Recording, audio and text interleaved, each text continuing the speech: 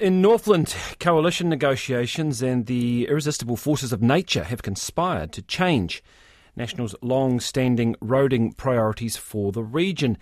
And that could mean a permanent fix for a troubled stretch of State Highway 1, as Peter de Graaf reports. Northlanders are used to running the gauntlet of the Brynderwyn Hills any time they drive to or from Auckland.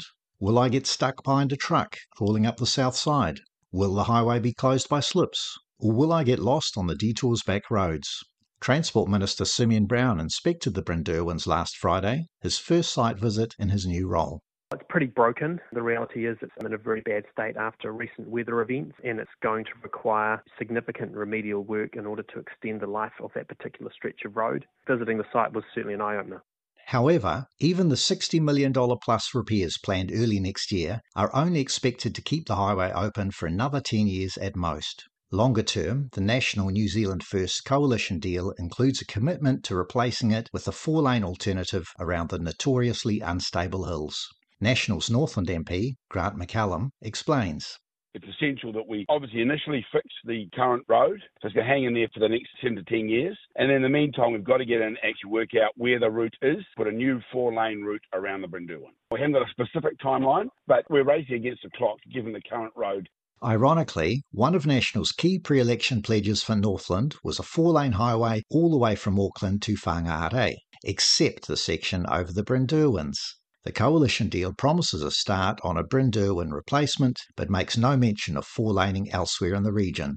Mr McCallum, however, insists it remains part of the government's long-term vision. The four-laning is still alive, but in terms of the order things are done, priorities have changed a wee bit with the coalition agreement, and quite frankly, nature has played its part and forced us to make this decision regardless of what individuals think.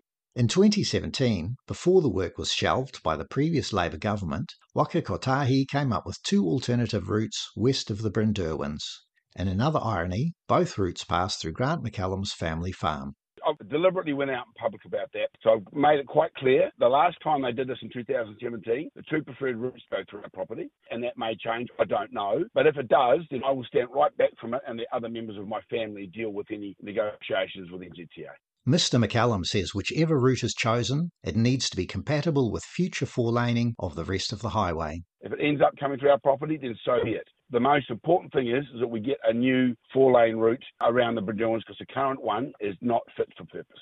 Tracy Rosetto, chair of the Automobile Association's Northland Council, backs the government's switch of priorities. We agree that priority needs to be the Brynderwyns because you can have four laning either side, but if the road in the middle is impassable, that four laning is not going to help.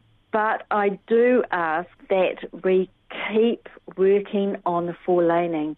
She says climate change and increasingly frequent extreme weather means a more resilient route is badly needed. She's hoping there's no repeat of previous planning failures. Let's not totally drop the ball. Let's just work through what we need to do so that when we're ready to do that construction, we're not starting from scratch like we appear to be with the alternate Brynderwyns route. No timeline or costing has been prepared as yet for the new route.